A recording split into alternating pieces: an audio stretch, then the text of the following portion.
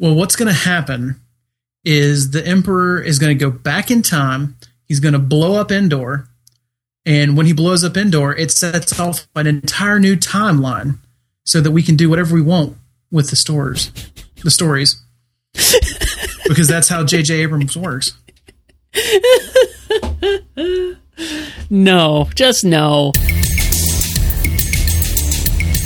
This is episode 56 of the MovieByte podcast, where we discuss, praise, lament, or lampoon movies, TV shows, and more.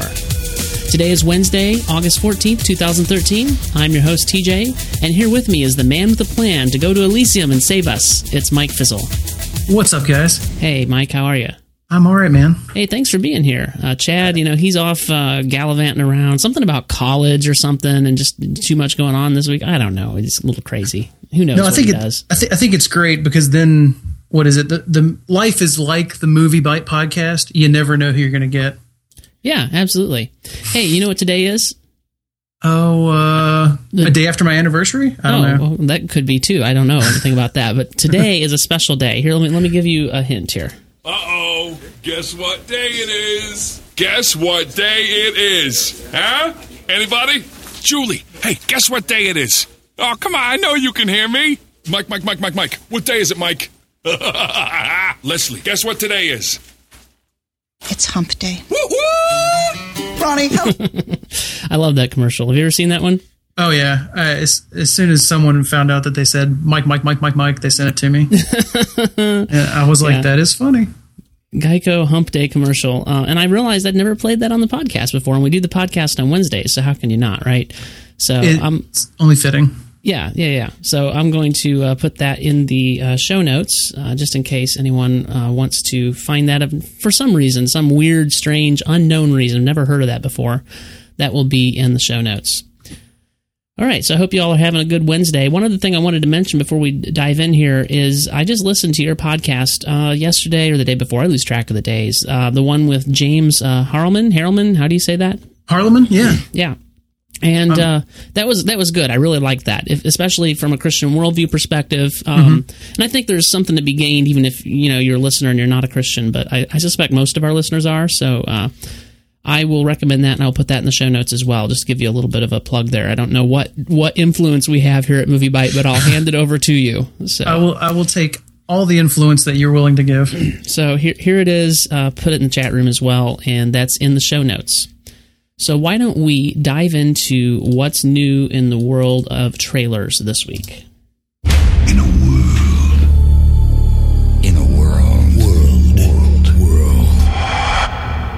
world. All right, so new this week, or throughout the last week since the last podcast, we have Thor: The Dark World, UK trailer, The Mortal Instrument, City of Bones, 5-minute clip, Her trailer starring Joaquin Phoenix and Scarlett Johansson's voice, Captain Phillips trailer 2, The Counselor, The Hollow Crown trailer featuring Patrick Stewart, Jeremy Irons, and others, The Hunger Games Catching Fire International trailer, and How I Live Now trailer. So let's start with Thor: The Dark World. Have you had a chance to watch these trailers, Mike? Oh, yeah. I've tried to be as selective as possible, and I know I've talked about this on the show before. I don't want too many spoilers. Sure. So I have tried to be selective, but I checked all these out because lots of these I hadn't seen yet. Okay, so what about the Thor? Excuse me, I'm tongue-tied. The Thor trailer. Dude, the Thor one specifically, I admit that I was not exceptionally excited to see Thor. I mean, I was excited I am all about the Marvel Universe right now, like most people are. Yeah. But I remember being let down a little bit by Thor. But recently, my wife and I had a chance to go back and watch it. We just hadn't seen it in a while. We decided to veg out one day. And I liked it a lot more than I remember liking it the first time. And that has gotten me very excited about The Dark World now. Yeah, I kind of had the same experience. I don't know if it's quite as quite as much as you are explaining, but I did have the first time I watched Thor, and this is I think maybe coming on the heel. What movie was preceding that? Was that Iron Man? I think it was Iron Man 2, wasn't it? Oh, okay. Well, I hadn't seen Iron Man 2 for some reason or other, and then I think I was expecting something, and I'm one of the people that liked the original, not the original, but the 2008, 2009, whatever it was, the Hulk. Not the Eric Bana one, of course, but the Edward Norton one. Yeah, I mean, I like the Hulk. I like that one too. You and me are one of the 10 people in the world. Apparently, everybody I talk to usually is like, I can't, it's terrible, and I loved it. And then I loved Iron Man. And so I think perhaps coloring my judgment of Thor, coming off of those two films that I was familiar with and loved from the Marvel Universe, and just starting to really get familiar with the Marvel Universe. And I thought Thor was exceptionally bad. But then I watched it recently, much more. It was at post-Avengers. I watched it for the second time.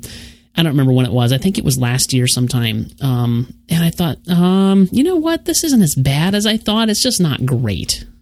Yeah, I thought it was a little overreaching. Maybe it tried to do a whole lot in one film with places and characters that most people aren't very familiar with. And I think that Kenneth Branagh was just maybe not the right choice to direct that film. I don't know, just too goofy in a way. And I know it's a comic book movie, but it was like almost too unbelievable. You know what I'm saying?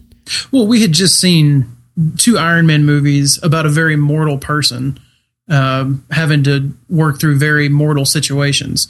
Sometimes a little extraordinary, but very mortal. And then we go to a world where you have a godlike superhero, and like I said, a godlike superhero that most people aren't very familiar with unless you are a comic reader. So I think it was a bit of a stretch, but having the context of Avengers, I think anyone who goes back and watches Thor again will enjoy it if they did not enjoy it the first time. Maybe not. They won't be like their favorite still, because I think it's still one of the weaker Marvel movies, but it's better than I think it was before Avengers. Yeah, and now we're spending all this time on Thor, and we haven't even talked about the actual trailer yet for Thor: The Dark World. So here's a quick clip from that.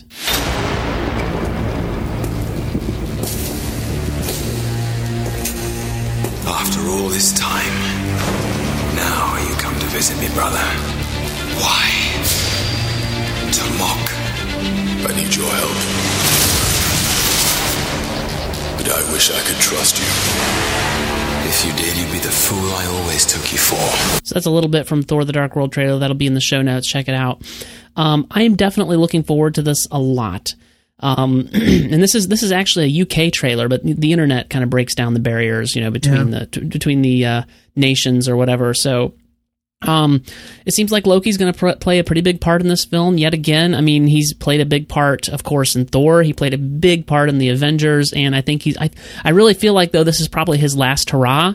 Okay, this isn't a spoiler because I don't have any information, but this is my prediction, okay? This is me saying what I think is going to happen. I think that what we're going to see is Loki's going to find some sort of redemption. I don't think it's going to be complete and total redemption by any means, but it'll be some sort of turning, and then he's going to get killed, is my take on what we're going to see. I'd say that's a pretty safe bet. There's been a number of movies, especially this past year, that have dealt with fathers and father figures, lack of father, not good enough father, unrequited love from a father, things like that. And I think that whole Odin Loki thing is going to be resolved and dealt with. It just seems too timely. Yeah, agreed. And, of course, all this is going to be leading up. This is Marvel Phase 2 leading up to the Avengers, now that we know the title, The Age of Ultron. So it'll definitely be interesting. And we know that Loki, and here's another part that's motivating my prediction, we know that Loki is not going to play a part in the Avengers, The Age of Ultron. It's already been confirmed and said, unless they are, not just misleading us, but outright lying to us about this, which is possible, I suppose. But I don't expect Joss Whedon to go back to that well. Well, this is the thing, though. It is a comic book movie, so even if your prediction is completely right, they can always find a way to bring him back. They could, and certainly Joss Whedon has done that in the past. He's doing that with Coulson for Agents of S.H.I.E.L.D. So, but definitely looking forward to Thor a lot. It will debut on October the 30th in the UK. So if you're one of the lucky people who live over there, I mean, what's up with that? I mean, didn't we have a war over stuff like this? Or no, that was about the tea or something. I don't know.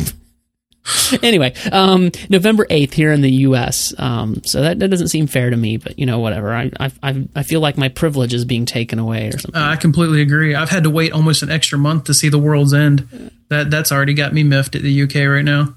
Okay, I kind of want to ask you about The World's End because I don't know much about it, but I'm gonna move on. Feel free to move on. Yeah, let's do that. The Mortal Instrument, City of Bones. This is a 5-minute clip, so you'll want to check that out. I'm not going to play the whole thing here, of course. That's an intro. Let me see if I can actually... Oh, this is the awful Yahoo player. Let's see. Here we go.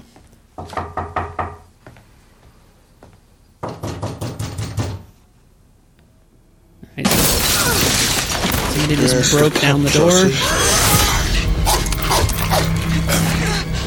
Why can I see you and no one else can? I was going to ask you the same question. I don't even know why I'm talking to you. You're a killer. A cold-blooded killer. As opposed to a peace-loving killer. You know what I saw. You think you know.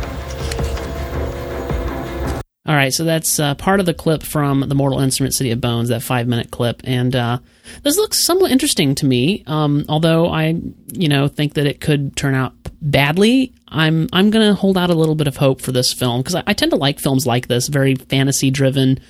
It feels kind of like I've said this on the show before, so I'm kind of repeating myself, but that's okay. I can repeat myself, right? It feels a little bit like Buffy meets Twilight or something, I think would be a way to describe it. Although I don't see necessarily the negative aspects from the Twilight series.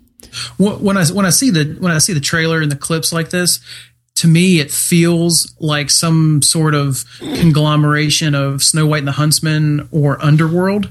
Like just visually. And I use those two titles specifically because I thought Snow White and the Huntsman was not a very good movie. It had some visual stuff that was very interesting, but like as a story, I didn't really get on board with it. Whereas Underworld, I thought they missed some things, but the world of Underworld was compelling enough to me that I wanted to see the entire series. So I feel like this trailer this movie, based on what I've seen so far, can go either of those directions. So I'm definitely intrigued, but I'm probably going to wait till someone else tells me that it's either good or bad before I spend money. Well, I'll definitely be seeing this. It comes out on August the 21st, and I will be seeing this sometime in theaters, so I'll let you know. You and I are going to have to disagree on Snow White and the Huntsman. I didn't realize you were such a heathen. I'm so sorry, TJ. But I really loved Snow White and the Huntsman. And haven't seen, I wanted to see, but just haven't seen yet. What was the other one you mentioned? Underworld. The Underworld series. I haven't seen any of those yet. And so I need to do that because that sort of thing is intriguing to me. So, Jody in the chat room says, I really need to see Twilight. I don't know if you really need to see it. Probably okay. I enjoyed them for what they were, but I don't think they're must-watch films by any stretch of the imagination.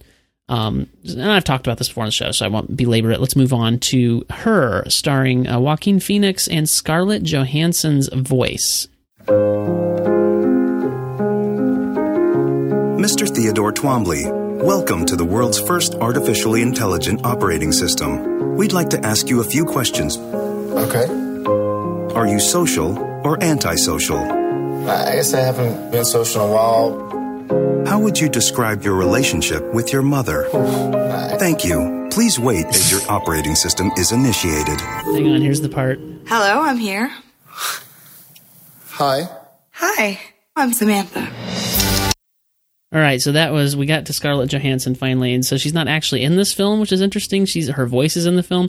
This is like about a guy who falls in love with his operating system. It looks really odd to me, but it was getting a lot of buzz around the internet. So I thought, well, I'd be negligent if I didn't post it, I suppose. The film stars Joaquin Phoenix, Chris Pratt, Amy Adams, Rooney Mara, and Olivia Wilde, as well as, of course, Scarlett Johansson.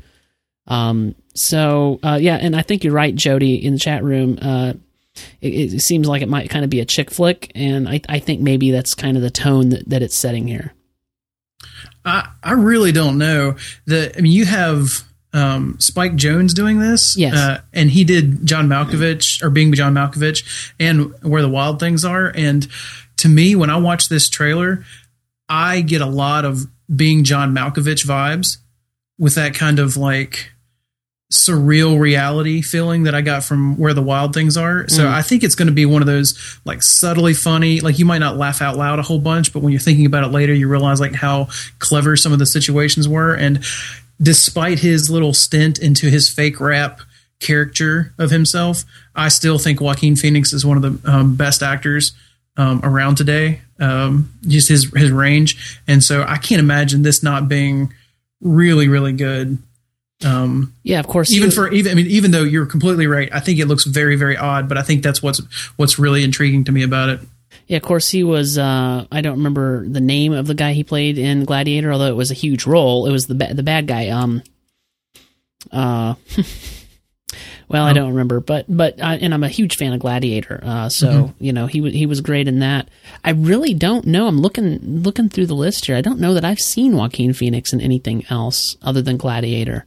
You haven't seen Walk the Line? No, I haven't. Like I said, I'm gonna start this little Excel spreadsheet of all the movies that we got to get you to see, TJ. But I'm not interested at all in Johnny Cash. I can't stand his music. Why would I watch the film? And I wasn't running MovieByte when it came out again. So why would I watch it? Well, hold on. I don't want to overstep my bounds here, but I figured they would have kicked you out of Tennessee. They should. They probably should. for not liking Johnny Cash. They probably really should. I mean, I shouldn't be allowed to live in Nashville, right? But yeah, I don't like country music. I don't like Johnny Cash. I don't like what other artists? Not just. I mean, I don't even like. Is Johnny Cash supposed to be country music? Well, that's what I mean. I think that's the thing. I think Johnny Cash is country music. I think what you typically hear on the radio, and I don't want to get off on a rant about it, but I think what you hear. I know where you're going. Yeah. Yeah. Kind of. It's more like pop country at right, best, yeah, which I'm not a fan of, and I can understand the people not liking that, but just it's like listening to the blues, just someone. So what you're saying is your iTunes library is filled with nothing but Carrie Underwood and Taylor Swift. That's it. Okay. Well, in any event, so he's been in several films, most of which I haven't seen except for Gladiator. And so I'm sure he's a fine actor. I mean, he was great in Gladiator, no doubt. So Her is just the name of the film. It's hard to, that's an interesting title because, how do you get any traction with that kind of a title? Her. I don't know. Anyway, moving on, Captain Phillips. Now, this one really, really intrigues me, and I tend to like films that are based on true stories if they're done well, and this is based on a true story, which I don't know much about, and maybe I should learn something about it before I go to the theater, or maybe after, I don't know, but here's a bit of the trailer.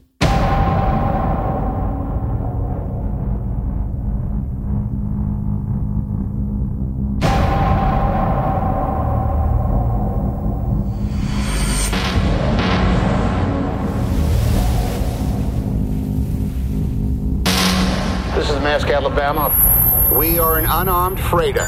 We have a potential piracy situation. Copy, Alabama. You should alert your crew. Get your fire hoses ready. Chances are it's just fishermen. They're not here to fish. So this is obviously about pirates taking over a freighter, an unarmed freighter, of which Tom Hanks playing Captain Phillips is the captain. And so...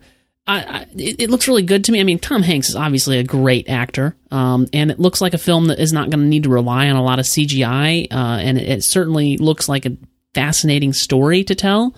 And it comes out on October the 11th. What do you think, Fizz?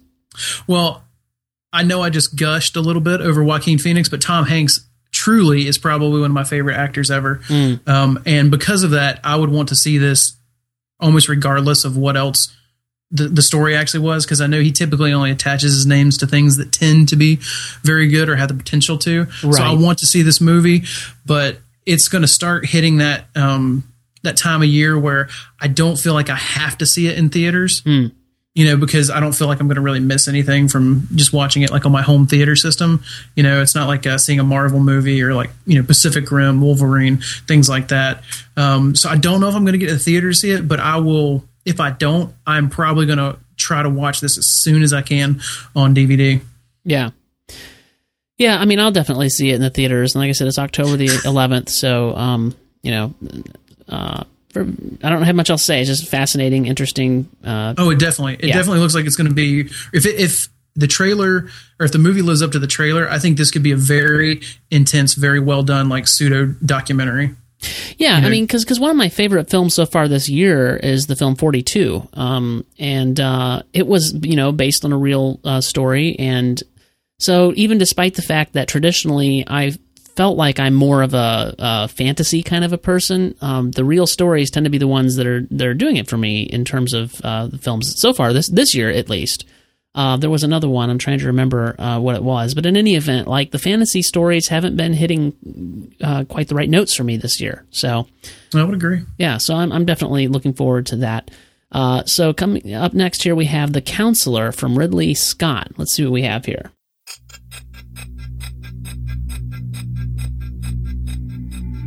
Counselor, I always thought a law degree was a license to steal, but you for one hadn't really capitalized on it. I don't intend to take this up as a trade. A one-time deal, right?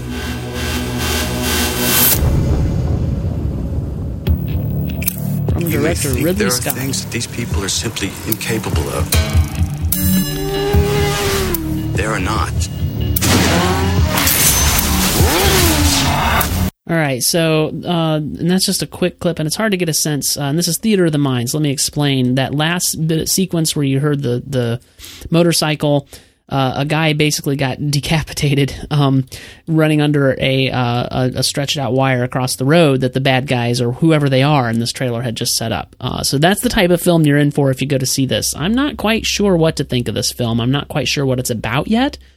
And they're making a point of showing just how intensely bad, possibly gruesome, and even sexual this thing is going to be. You know, with Penelope Cruz and her scantily clad stuff and saying, "Have you been bad?" You know, that sort of thing. I mean, I think that's the type of film we're looking at.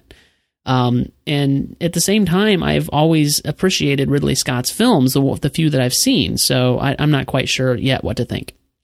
Well, with being a Cormac McCarthy story, I completely expect this to be very gritty and possibly exceptionally depressing, because he's the one that gave us The Road and No Country for Old Men. Mm-hmm. And so when you tie a person who tells those kind of stories with an all-star director, if you will, and an all-star cast, I can't imagine this isn't going to be like a critically acclaimed movie. Yeah, but the thing for me is, and maybe I just need to dig a little deeper. I admit that I spend 5 or 6 or 8 minutes with it when I'm getting ready to post something about it on MovieByte, and then I don't think about it again until a new trailer or something comes up. I don't even know what it's about yet. Like the trailer is not doing a good job of telling me why I would want to see this story told. You want to see it because Ridley Scott's directing it, Cormac McCarthy wrote it, and it's got an all-star cast. Yeah, like Michael Fassbender, Javier Bardem, Brad Pitt, Penelope Cruz, Cameron Diaz. I guess that's supposed to be the draw, which I want to know more. Like, I'm more into the story. Like, yes, good actors attached to a film does help, but I want to know more about the story. Like, don't give it away, but tell me, why would I be interested in this story? Well, like I said, because of the people that attach their name to it, and because of the history that Cormac McCarthy has, I'm already interested in seeing what the story is. It's like when an author comes out with a new book and you don't really know what the book's about, but you've read like his previous 4 or 5 books. You're going to buy his next book because his other ones are so compelling. They brought out something or made you think, and it's hard for me to believe that this won't be the same case. So I'd actually need very little. Because of the history that this group has gotten together, which is odd. And ordinarily, I would agree with you with needing to see some kind of story. But like I said, maybe it's just the perfect storm of movie making ability. Yeah. I don't know. We'll see. And I probably will see it in theaters because that's what I do now. So, all right. So this next one is it's a BBC series kind of a thing, but it's a trailer. So I posted it, and my wife thought that it was really awesome. So she's the Shakespeare nut around here. Let's talk of graves, of worms, and epitaphs. Write sorrow on the bosom of the earth. Let us sit upon the ground and tell sad stories of the death of kings. So it's obviously very much Shakespeare. And she was looking over my shoulder when I watched this trailer, and she says, "You have to post that on MovieByte." I mean, that's awesome. She was very, very intrigued and told me in no uncertain terms that we would be getting this probably via video on demand on August the 27th when it comes out, because she wants to see it. It stars Tom Hiddleston, Patrick Stewart, Jeremy Irons, and Ben Whishaw, all of which are great actors. Mm-hmm. So, especially, of course, I know less about Ben Whishaw, but the first three, Tom Hiddleston, Patrick Stewart, and Jeremy Irons, obviously, kind of iconic. Tom Hiddleston mostly in the last couple of years, but Patrick Stewart and Jeremy Irons over many years have been well proven. So, and as I said in the article, the word epic is kind of overused these days, but I think it can pretty fairly be applied to this film, to this series. Yep, I completely agree. When I saw that you posted this and I had no clue that it existed, I basically showed my wife immediately. Both of us love Shakespeare adaptations. I think we went over that before. And we also devour anything basically BBC right now. I mean, we're Doctor Who, Luther, Downton Abbey, Misfits, Sherlock. We love what the BBC is doing. So when you combine those two things, I basically am currently looking for any way to acquire this as soon as possible. Yeah, and of course, it's obviously right up Patrick Stewart and Jeremy Irons' talents there. Oh yeah, because they're very much kind of Shakespearean actors. Patrick Stewart was well known in theater before he became well known for Star Trek. So well known after. Yeah, for sure. For the same reason. Yep. So, and to answer the question in the chat room, he's hoping it hits PBS soon. No, this is actually coming straight for us in the U.S. It's coming to iTunes, DVD, and other download and streaming services, video on demand, basically. I'm sure it'll be on Amazon. So that's how we'll be able to consume it over here. I have no idea, I have no information about whether it would be coming to PBS anytime soon, although I'm sure that they're trying to get it aired in any place possible. So that's always a possibility. It doesn't. I haven't spent a long time since I watched PBS. It doesn't seem like the sort of thing they would put on PBS. But like I said, I was a kid last time I watched PBS. Well, as soon as they started bringing Downton over and airing it on PBS and seeing what a hit that was, they've aired Downton on PBS. That's it doesn't air until about 6 months later. Okay, or 6 months after it starts. So like the people who are watching in Britain get to see the entire series, so they have all the spoilers. Or you can do like some people I know who I won't name who find ways to watch it online, before it comes out. So everyone else, people over here have to wait usually about 6 months. And that's, I kind of thought the same thing. The chat room was saying, that it might come on PBS for that reason. PBS is getting incredible ratings because of it. So the person who will go unnamed, we'll just refer to him as M Fizzle. I mean Mike F. Whoever, a friend. Yes. Yeah, so moving on, we just got a couple more trailers here. The Hunger Games: Catching Fire, and this of all the trailers. Let me look at this list to make sure. Let's see: Thor, Mortal Instruments, Her, Captain Phillips, Counselor. Yep, this is the one I'm looking forward to the most because I really loved the book series. I mostly loved the book series except for the end of the series. And really just the last couple of chapters. And I really loved the first movie with some caveats. So The Hunger Games: Catching Fire definitely holds a lot of interest for me. And I'm hoping that Francis Lawrence, the director of this next film, will come in and rectify some of the poor decisions I thought they made in the first film. So here's the trailer for The Hunger Games: Catching Fire. Since the last games, something's different. I can see it. What can you see? Help. I can't go on acting for the cameras and then just ignoring each other in real life. So that's from the trailer for The Hunger Games: Catching Fire, and it comes out in theaters. Uh-oh, did I not put it in the article? Soon. Let's see. What do you think about? I think it comes out in November, maybe. I'm looking it up. What do you think about this film coming? Or what do you know of it? I'm really excited. I have not read the books. My wife has. She's pretty excited about seeing all of them because of having read the books. I like the first film. Okay. I mean, I thought it was a pretty decent film, but obviously I felt like I wasn't excited enough as people who have read the books were, which I kind of understand. It's like trying to show someone like The Lord of the Rings without having had any history with it. Yeah. I mean, they enjoy it, but they don't enjoy it near as much as people who have read these things and had their own imaginations kind of come to life in front of them. Although I was that way when I came to Lord of the Rings. I'd never read the books. I still haven't, but I loved the films. I was really into them. In fact, I'm probably now on the 20th or 25th viewing or so. I'm a little less keen on them than I used to be. But they were I would say my reintroduction to fantasy. Look, put the DVDs down, go grab the book, just read it. You'll enjoy it. I've and you'll tried. Appreciate it even more. I need for somebody to recommend a good set of audiobooks for these, because that's how I consume books these days with everything that I'm doing. It's just almost impossible. So I usually consume them on my commute or while I'm writing code or something via audiobook. because at my new job now, I'm actually writing a lot of code, HTML and CSS, if you're interested. So it offers me opportunity when I'm doing tasks that aren't too intensively, taking up my brain power to listen to audiobooks. So anyway, that's kind of a sidetrack. The Hunger Games, Catching Fire does come out on November the 22nd of this year. Very excited about that. And this trailer, they're kind of taking the same road that they did with the previous film, which is showing us a lot of things before the games and then just giving us little tastes and hints of the arena. Just at the very end of this trailer, you get to see a little bit of the arena. And those of us who have read the books kind of know exactly what we're seeing when we see them diving into the water and stuff. But it's just a taste. Like, they're not really showing us much of the arena. And I remember noting that about the previous movie, like they're really holding that back and come to the theater and see it, sort of thing, I guess. So, but I'm very excited for this, and I'm even hopeful. My wife and I have talked about this extensively. We have like these movies and films and books that we discuss that we both like see really closely eye to eye on, and this is one of those series that we discuss along with, let's see, Harry Potter, and other things that we'll discuss, but.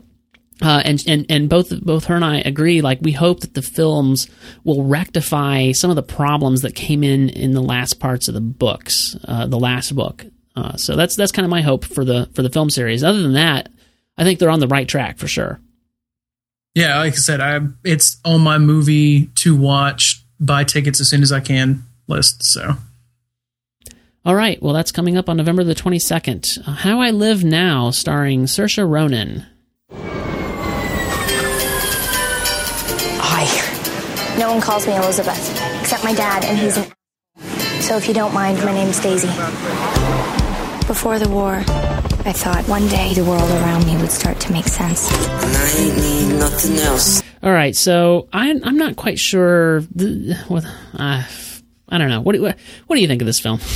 What I think about this film is that I'm very interested in it because the preview gives me enough to have a general idea of where I think it's going. And if I take that and realize that it looks like the writer and then the director that brought us The Last King of Scotland are basically getting back together and doing it's not a documentary, but you almost feel like it's a documentary in a world that we don't really understand. I'm excited how good this film can be, because The Last King of Scotland blew me away with just how good of a film it was, like from top to bottom. So if this can repeat some of that, like I said, bring on the same director who does lots of documentary shorts and documentaries and kind of get that feel without being a documentary. Yeah. And the writer can give us a story that's as compelling and gives us characters that are not so realistic that it's almost painful, then I'm excited. I'm so excited. Okay. Well, I thought the trailer had a really strange tone about it. I mean, even just like as the trailer progressed and you got like all this weird stuff happening, but then the music is kind of almost happy-ish, or I don't know. It's really odd. Well, I mean, I think that's why it reminds me of The Last King of Scotland, because The Last King of Scotland starts out very like, yip-de-doo-to-doo, I'm going to do this thing. It's kind of serious, but, I don't really have a lot of problems in life. And there's this change that happens. And then the change seems kind of like, that's a very interesting thing, but it turns out to be a very, very intense, very life-altering, worldview shifting kind of paradigm that it leaves our main character in. And that's what I see in this trailer. I see, I'm going somewhere, my life is very small, but then when the outer world comes in and changes that, like, you have to learn to develop as a character. And if that character can develop and we can feel what it's like to be in like an occupied, war-torn country, mm-hmm. then I think it has the potential to be very good, but it's really hard to do that, so it might easily miss the mark. Well, I will say this. I've only seen Saoirse Ronan in one other film, and that is The Host, and I thought she did fantastic. Whatever else can be said about the film, I thought she was great. I've seen her in a couple of trailers. There was one film I was interested in and never got around to seeing, that was Byzantium, and from the trailer, she looked like she was good in that. And again, I don't know how good that film was. It looked like it could be really good or really bad. I never got to see the film yet, so that's... Mm-hmm. Anyway, so I will just say that she's been a really good actress as far as I can tell, and so I'm interested in it, if only just to see what she's kind of up to in this film. Even if I feel like the trailer has a strange tone to it. It does. So, with that, we're going to transition to some more of our just general film news. Joe was listening to a recent episode of the podcast, and he was telling me, hey, man, it feels like the trailers and your general news are kind of running together, and I don't know what to do about that. I need a good, stinger or something to transition, but I don't have it. So this is your transition. I'm giving you a heads up. We are done with trailers now. And we want to move on. The first thing we have here is Back to the Future stars makeup versus reality. And this is really a thing where, this is radio, theater of the mind, but I really can't explain it. You just got to go watch and look at it. It's just, it's 3 pictures. You've got Leah Thompson, her age makeup from Back to the Future, and how she looks now. You've got Thomas Wilson, same thing. And then you've got Crispin Glover. And the reason this is coming up now is because we're almost 30 years removed from 1985, and in 1985 they went back to 1955, and so the makeup they were wearing for 1985, these characters specifically, is kind of why this is coming up now, just to see how close to the mark they hit, because they're about the right age to make that comparison. And it's kind of that thing. It's kind of interesting, and you notice this all the time. I always feel like they take the age makeup overboard, but it's like, well, if you don't, then will you notice that they're supposed to have aged, or will it look right? So it's kind of that question. I think the one they hit closest to the mark on was probably Thomas Wilson. Oh yeah, it actually looks pretty close.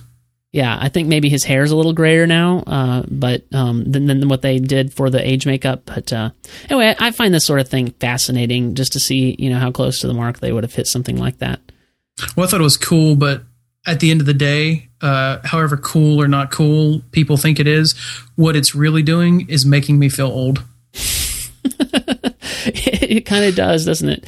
Yeah, I mean, because I was, let's see, 82. I was about 3 years old when the first Back to the Future film came out, and here it is, almost 30 years later. It does make you feel kind of. I mean, it doesn't make me necessarily feel old, but it's just like, wow, I'm really an adult, aren't I? It's been 30 years. So anyway, that was pretty fun, and so I just wanted to mention that. I expect you'll have an opinion on this one. Which would you rather see play Lex Luthor, Mark Strong or Bryan Cranston? Can't I have both? Well, we could get in the merging machine and merge them into one person, and create some sort of unholy hybrid. And would that be what you were looking for? Well, actually, I think maybe if I had to pick, maybe I would pick Mark Strong. I mean, if these were my two choices, I really like Bryan Cranston, even though to date. And I'm very sad about it, because since the Movieology just came out with the show about it, I have not seen Breaking Bad, because I'm trying to wait for it to finish so I can marathon it. Shame on you. I haven't either. I know.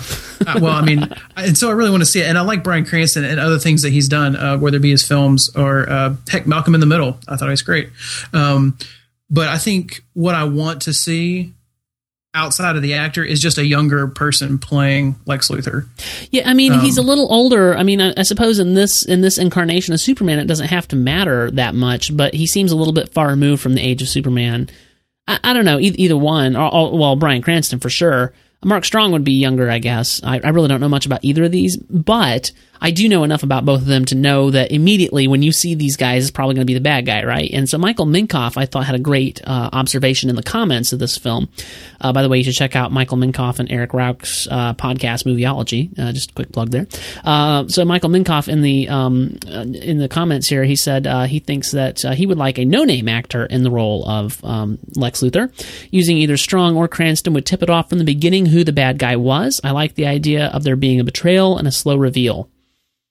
And I kind of agree with that, even though I don't have a lot of invested here in this, because I hated the first, I hated Man of Steel so much. Mm-hmm. But that being said, I would like to see the franchise turn back around and do well, and so I do have that much invested in it. And I don't know much about Mark Strong or Cranston, either one. So, well, how about this? If they're going to get rid of Loki, why don't we just shave Tom Hiddleston's head and he can be Lex Luthor?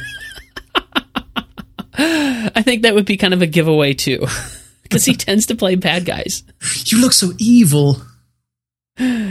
Okay, well, The next trick for Now You See Me is a sequel. Did you see Now You See Me?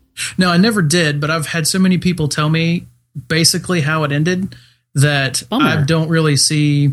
Those people are not your friends. If you haven't seen a film, the people should not tell you how it ends. Well, it's one of those things, you always have to have a friend who is...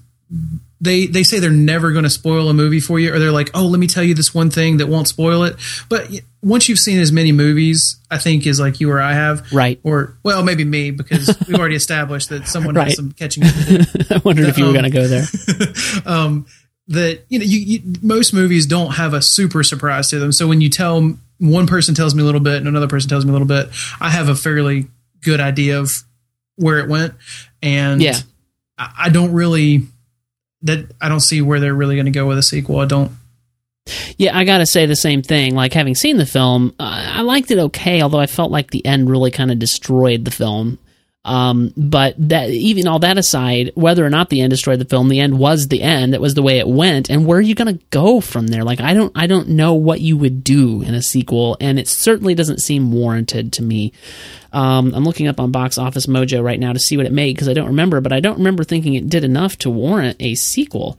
That's actually what I thought when you posted that story on MovieByte. I was like, I thought it didn't do that well. I mean, I thought it did okay, but okay. So the budget was $75 million, and worldwide, I guess it came up a little. It's $255 million worldwide. The domestic is only $115. So while over budget, it's not a lot over the budget. The foreign is what really helped it at $140. So there you go. I mean, I suppose they're thinking, well, if we can get another $255 million out of the thing, then, maybe another $75 million budget film, that's not a bad haul. Yeah. I suppose that's maybe what they're thinking. I just don't see it. I don't see where they're going to go with it. So, it's what's going on there. What the world wants to know, though, Fizz, is, was Christian Bale offered $50 million to reprise Batman? I don't really care. I mean, I think that at the end of the day, I think that's the biggest thing. Like, it doesn't really work well unless someone really confirms it. Then we can really start debating it. But he did his thing. Let's just let it be done. See, amount of money. I kind of disagree with you, but I do agree that, like, why are we talking about this? It either happened or it didn't, and until we know something more solid, it doesn't really make a lot of difference. But, you got to talk about it because people are talking about it. I will say this, I'm of the opinion that I think it would be better to bring Christian Bale back, although I don't know if I want to drag him through the mud of the Man of Steel series. Well, I mean, that's kind of the thing. I mean, it almost has like a different tone to it. I could see, even though it wouldn't be my first choice, if they pulled the, Robin becomes Batman and now it's Joseph Gordon-Levitt, maybe bringing him in. But even then, they seem to be very tonally different, and I would be cool with them just going in a different direction. So. Yeah, I guess what I'm tired of is the reboots of the reboots. No, and I get that too. I'm not really wanting them to reboot it, but I don't want them to pretend it's something that it's not. I think what a good compromise here would be is to go ahead and let Officer Blake take up the mantle of Batman. I think that would be a good compromise for me. Yeah, Joseph Gordon-Levitt or whatever. Yeah. Mm-hmm. Yeah. They kind of set that up in The Dark Knight Rises, although they kind of left it such that it could be either. Like, he could go on and become Robin to Christian Bale's Batman if Christian Bale decided to come back and remain as Batman, or he could take up the mantle, even though his name turned out to be Robin. He could take up the mantle. I'm sorry, major spoilers, I suppose, for Dark Knight Rises. I should say that, but I didn't. But they've kind of set it up so that he could also take up the mantle and be Batman, like, going forward. So I think that would be a good compromise. Or maybe he could be for a while, and then, if Christian Bale ever wanted to come back, Bruce Wayne, I should say, then he could step into a different role.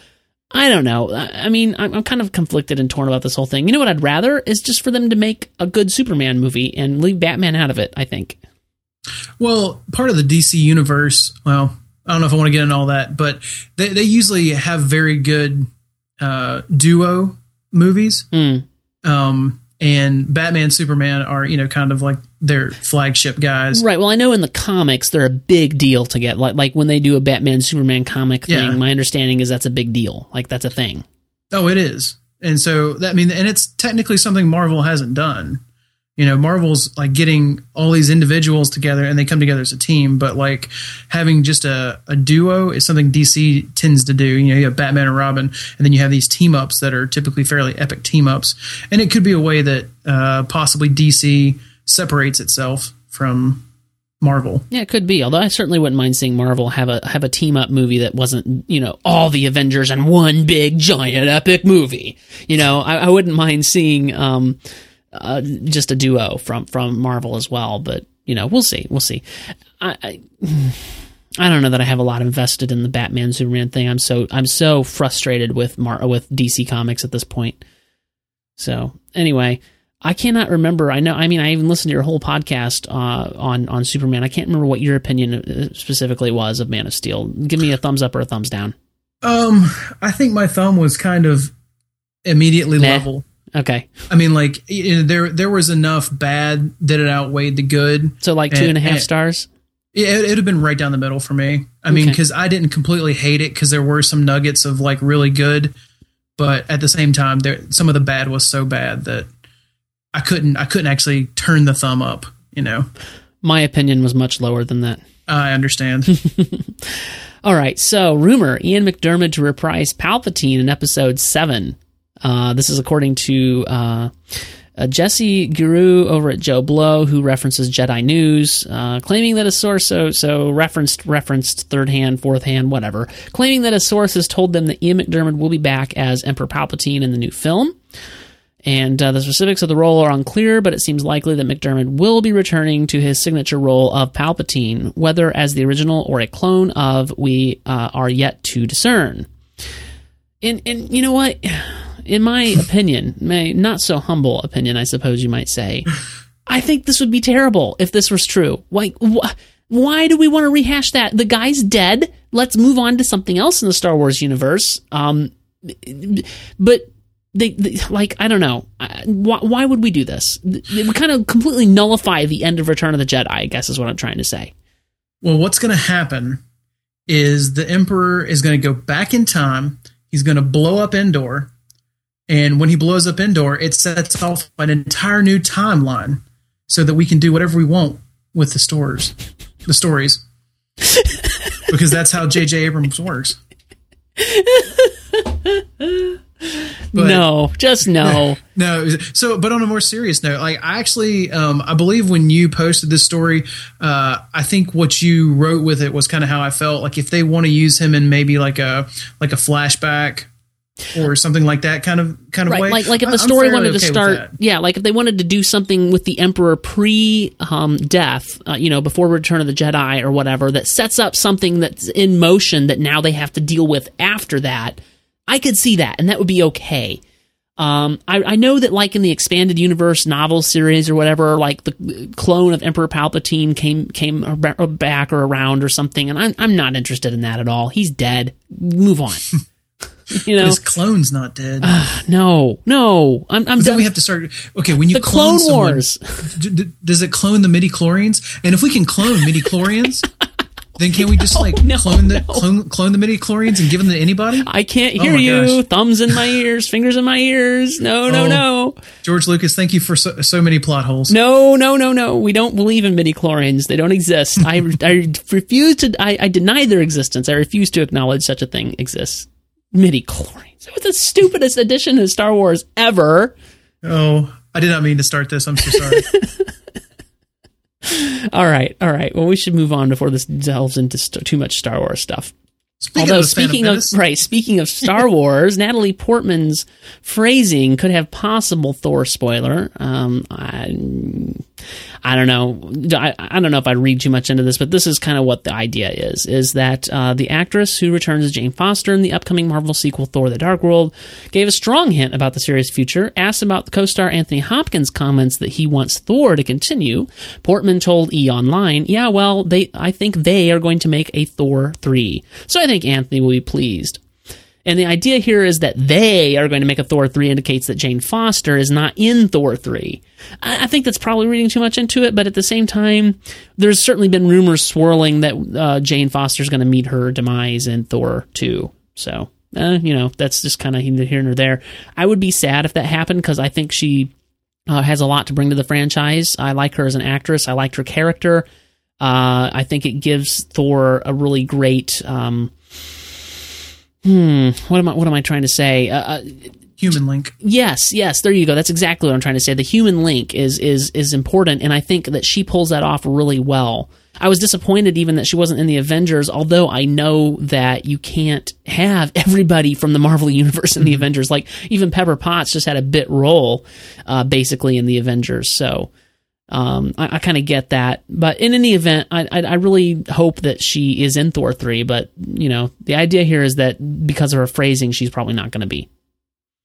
Well, it's possible. I mean, you can say they as in like they who are going to be in the movie you're going to like that, or they as in the people who make movies probably will do that. Right. I think if all of the things being equal, that's the way I would take it is, they, the producers, the directors, the Marvel in general, they are going to make Thor 3. And I haven't signed any contracts, so I don't know if I'm going to be in it, so I'll just say they're going to make Thor 3. I mean, that's kind of, they. Well, my official stance is I choose not to think about it because I don't want any spoilers. Okay. One more before we move on to our primary review. Trek fans hate Star Trek Into Darkness, apparently, according to The Hollywood Reporter. Star Trek Into Darkness was met with boos when it was mentioned, and one guy took the mic to say that these reboots should not even be considered for a list of Star Trek movies. Into Darkness was met with hardcore fan apathy when released in May, although both fans and mainstream audiences seem to enjoy it, but that is unpopular to the point of booing or being named the least popular movie in the series, for that matter. Maybe something that Paramount and executive producers Robert Orci and Alex Kurtzman might want to take into account before planning the third movie in the rebooted series. And this is like the strangest thing. Like, what on earth? I actually haven't heard this sentiment yet, so I was surprised to hear that people were booing it off the stage. I mean, that's a little bit silly, and it's certainly far from the worst Star Trek film. I'll tell you, the two contenders for the worst Star Trek films are I think almost everybody thinks this, is Star Trek 1 and Star Trek 5, and I'm no exception. I feel that way too. But I think Insurrection is probably the second worst Star Trek movie. You and I cannot even be friends. Are you really? You're going to go to war over Insurrection? I like Insurrection. It's like a long episode it doesn't really go anywhere. Definitely feeling aggressive tendencies, sir. There are funny lines, just like it's not move. This is a Star Trek thing that I think we said last time on the podcast we would get into eventually, but not now. Okay. But Into Darkness, I also don't think it was the worst film by any means, and I don't really necessarily think there's a lot of, unless you just want to be contrarian, and lots of Trekkies other than myself, and apparently you as well, TJ, who, still live with their mom, eating Cheetos and drinking Mountain Dew in their underwear in their basement. Right. Well, that's what I'm doing right now is the Cheetos and the Mountain Dew right now, right as we record this podcast. I mean, and I'm in my mom's basement right now. I mean, in your underwear. Well, I wasn't going to go there. I didn't want to go. Well, people that horrible mental if we're going to have the image. picture, TJ, we need full circle, man. All right. But people. People want to be tough on the internet, and so they want to have a pedestal about something that's not important.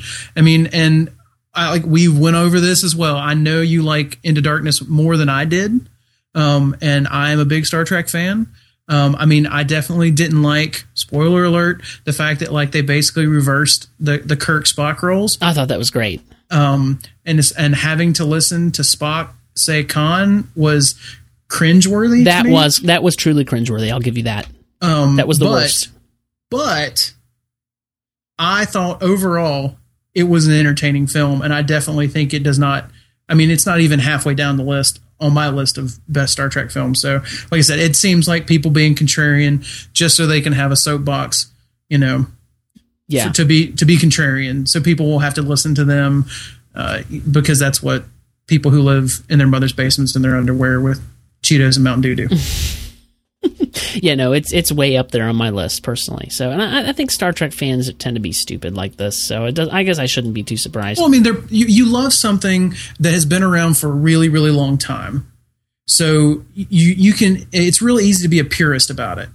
I mean, unless something is specifically canon and was ordained from Gene Roddenberry himself, then it can't be canon. And I understand that train of thought, but at the same time, I want Star Trek to continue. And I realize that Gene Roddenberry isn't here anymore.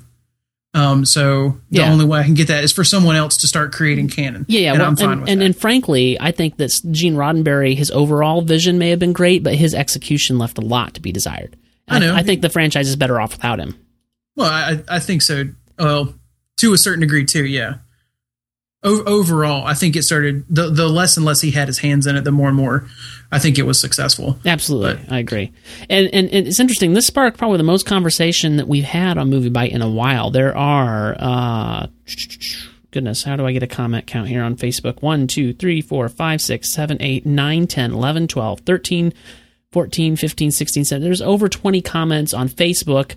On the post itself, we have like 8 comments, which people usually comment on Facebook and not on the post itself on MovieByte. But there are a lot of people engaging in this conversation. Most of them are saying, I really love the film. I don't know what's wrong with these people. So, well, I think what you actually mean is someone has started a flame war on your, the squeamish, the easily offended. I would stay away from that post on MovieByte, at least the comment section. It's starting to look like YouTube comments over there. I haven't looked in a couple hours. Has something come up? No, I don't think you're going to be happy, TJ. I hate to be the one to break this to you because I seem to always be giving you bad news. Yeah. I'm looking right now, actually. I like your frequent use of caps lock. I was trying to be smart and yeah. Let me pull that. Who's that in response to? This is live on the air feedback. Oh gosh. My goodness. Yeah. Yeah, I think you just found out what I'm talking about. Okay, well, I'll deal with that after the show. But see, this just goes to the point. You know, there are some people who are very passionate about it both ways, and so I can see where both of them are coming from. But at the end of the day, much like I don't see why anyone would go to war over insurrection, I just don't think that this is something that you want to hang your hat on and hating other people for. I think it's just like you enjoyed it or you didn't. Move on. Hope there's another one. If you didn't like it, hope it's better. If you loved it, hope it's more the same. Yeah, sure. Yeah. Absolutely. I agree. All right. Well, let's start talking about some Neil Blomkamp stuff. And I got around finally to watching District 9 last night. And spoiler alert, I liked it better than Elysium, I have to say. I did like it a lot better than Elysium. That's not to say that I thought it was a great, I know Corey, he reviewed it on MovieByte. I should put that in the show notes. Let me make a note to do that.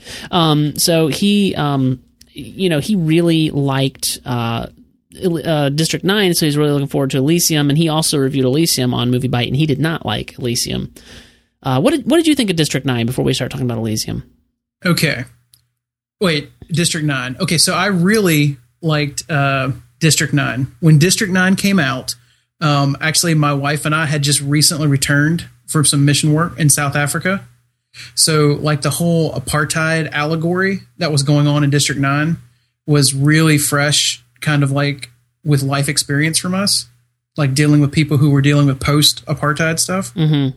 So, like, those themes, that imagery, like I said, that allegory was, I think, very apt and very well done. I really love the film. It wasn't perfect, but it would have probably gotten like a 4.5 stars in my book. Okay. I mean, that's how much I really enjoyed it.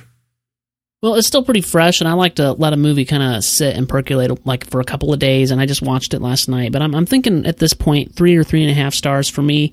I think, though, having seen it after having seen Elysium, I would have preferred to do it the other way, but I just couldn't. I just couldn't work out the budget, the time for it. Yeah. But I think, though, that if I'm trying to reverse it in my head, and I think what I would see is that some of the tendencies that Neil Blomkamp had that were not so great got hugely blown up and became a bigger part of Elysium.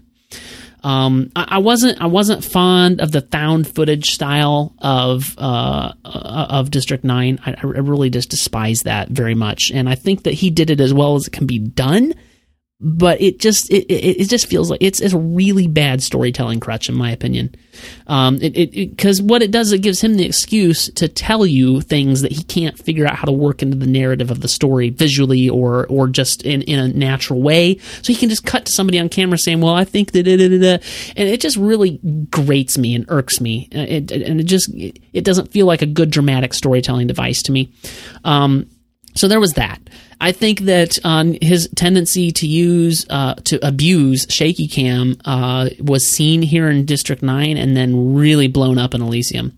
Let's see, there was something else that I was thinking of too, that his tendency to not give you anything to really care about or like in your hero was apparent in District 9 that got hugely blown up and out of proportion in Elysium.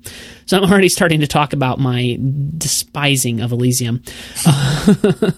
But District 9 I didn't hate. There was certainly a good story there, and I would even like to see a sequel. I'd like to see what happens. Yeah. And I have not heard anything about a sequel to District 9, so that's kind of sad to me. But so anyway, I definitely see why people like it. I didn't care for it a lot, but I would go see a sequel. Well, I think the thing about District 9 is if they made a sequel, I believe it would probably cheapen the ending. It probably would. Because, I mean, part of the, like I said, that whole almost allegory is that even though things change, things didn't change. You know, they were moving, they were still dealing with this issue. And even though it seemed like we had resolution, honestly, there wasn't resolution. No, and that's why I want to see a sequel, is there was not really any resolution. And it was left in such a way that a sequel would be great. At the same time, frankly, I'd like to see somebody besides Neil Blomkamp write it, because I think perhaps Neil Blomkamp has better directorial abilities than he does writing abilities. I think that's also apparent from these two films. So let's talk about Elysium now, having framed that with his previous, well-known or well-loved film, District 9. Let's talk a little bit about Elysium, which came to theaters on August the 9th. It had a budget of $115 million, so quite a bit more than Elysium, which was than District 9, which was made on like $30 million, I think. It opened to the dismal tune of $29.8 million, and so far its total worldwide gross is $44.1 million. So that's a little bit disappointing, I think, for a $115 million film. Mm-hmm. The critical acclaim on Rotten Tomatoes is that after the heady sci-fi thrills of District 9, Elysium is a bit of a come down for director Neil Blomkamp, but on its own terms, it delivers just enough to satisfy. Which critical acclaim I personally do not agree with. It was written and directed by Neil Blomkamp. It stars Matt Damon as Max DaCosta, Jodie Foster as Minister Delacour, Charlton Copley, I've heard that name a dozen times, I still can't say it, as Kruger, Alice Braga as Frey, Diego Luna as Julio, and Wagner Moura as Spider. Music by Ryan Ammon. So I failed to put a story outline in here, so let me see if I can come up with one real quick. Coming up with the story outline.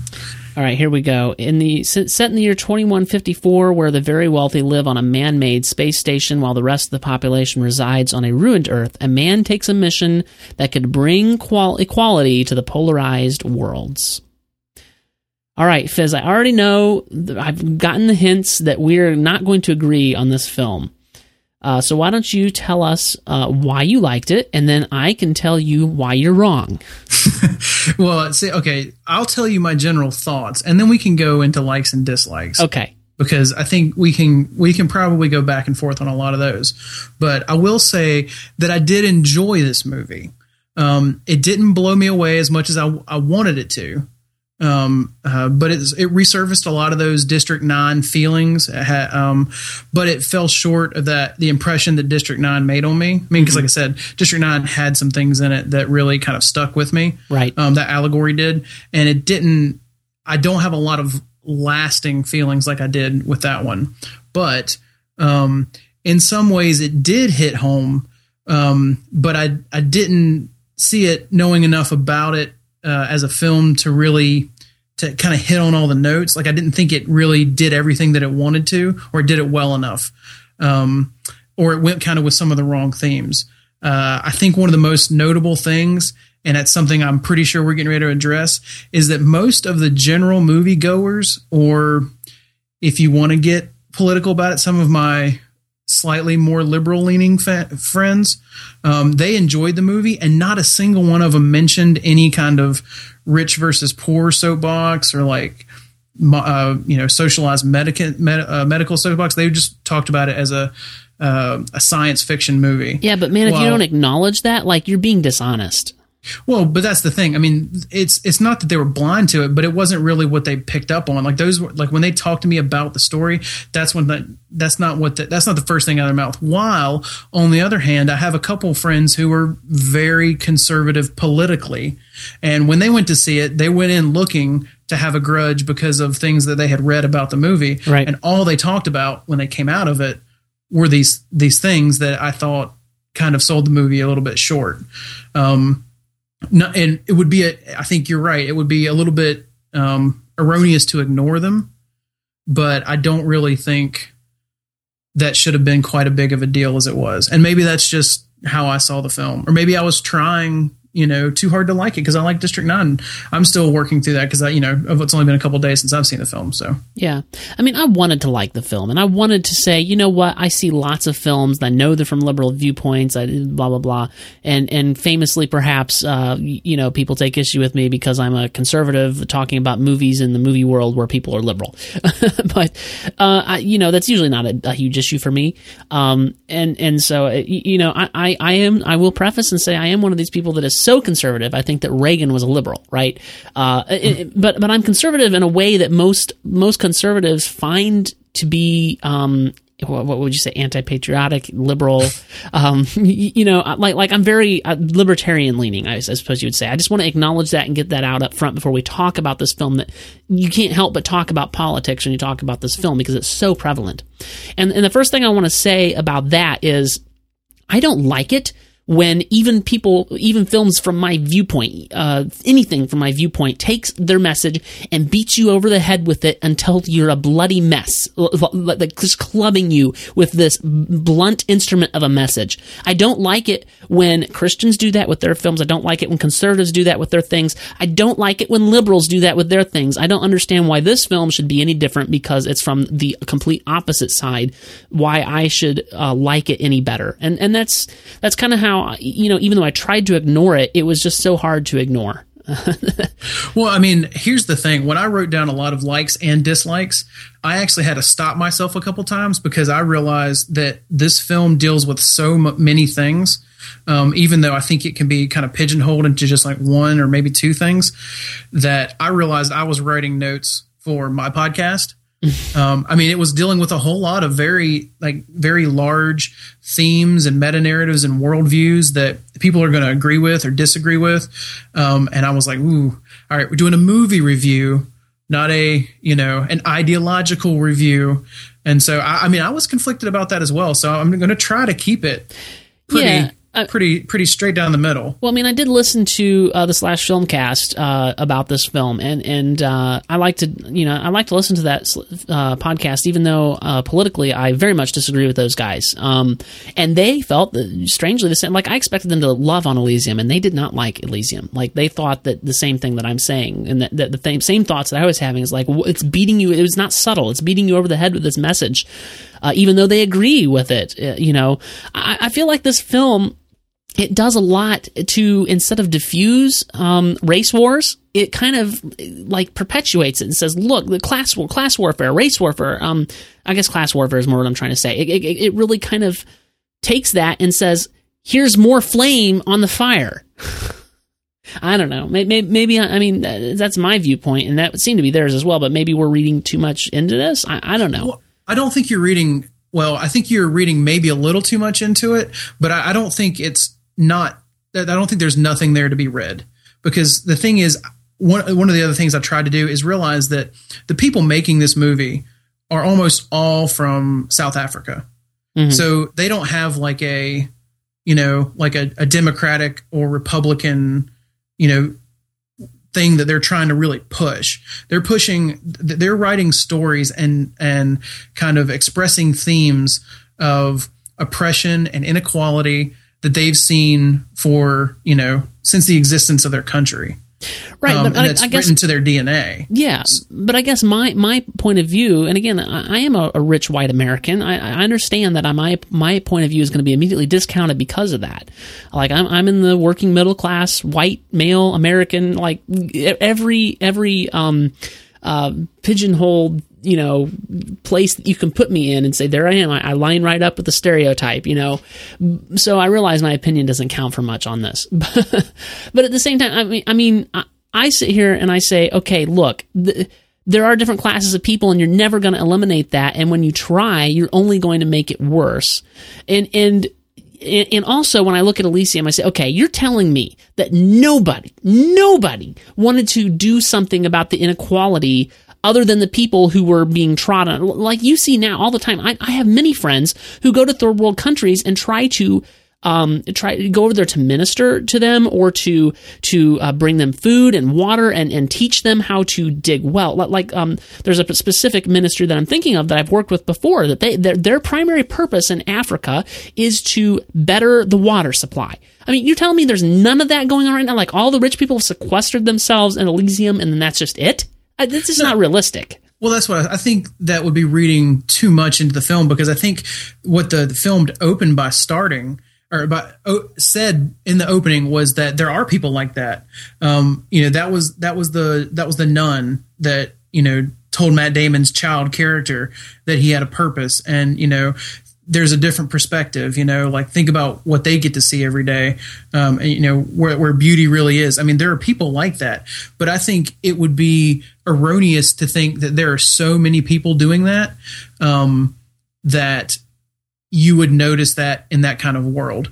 Because what we have is you're giving great examples of a select few who have chosen to not better their position in the world to help others. Yeah. And I think that's what we saw. That's what he tried to stage, which I don't think was done to the extent that it could have been done. That's what we had via a nurse character that was the pseudo love interest. That's why I didn't really see that as a complete write-off, because I think in that world, that's what in our world compared to that world, that's where those comparisons could be made. Now, the other comparison is like, I don't think every person who had money was probably up on Elysium.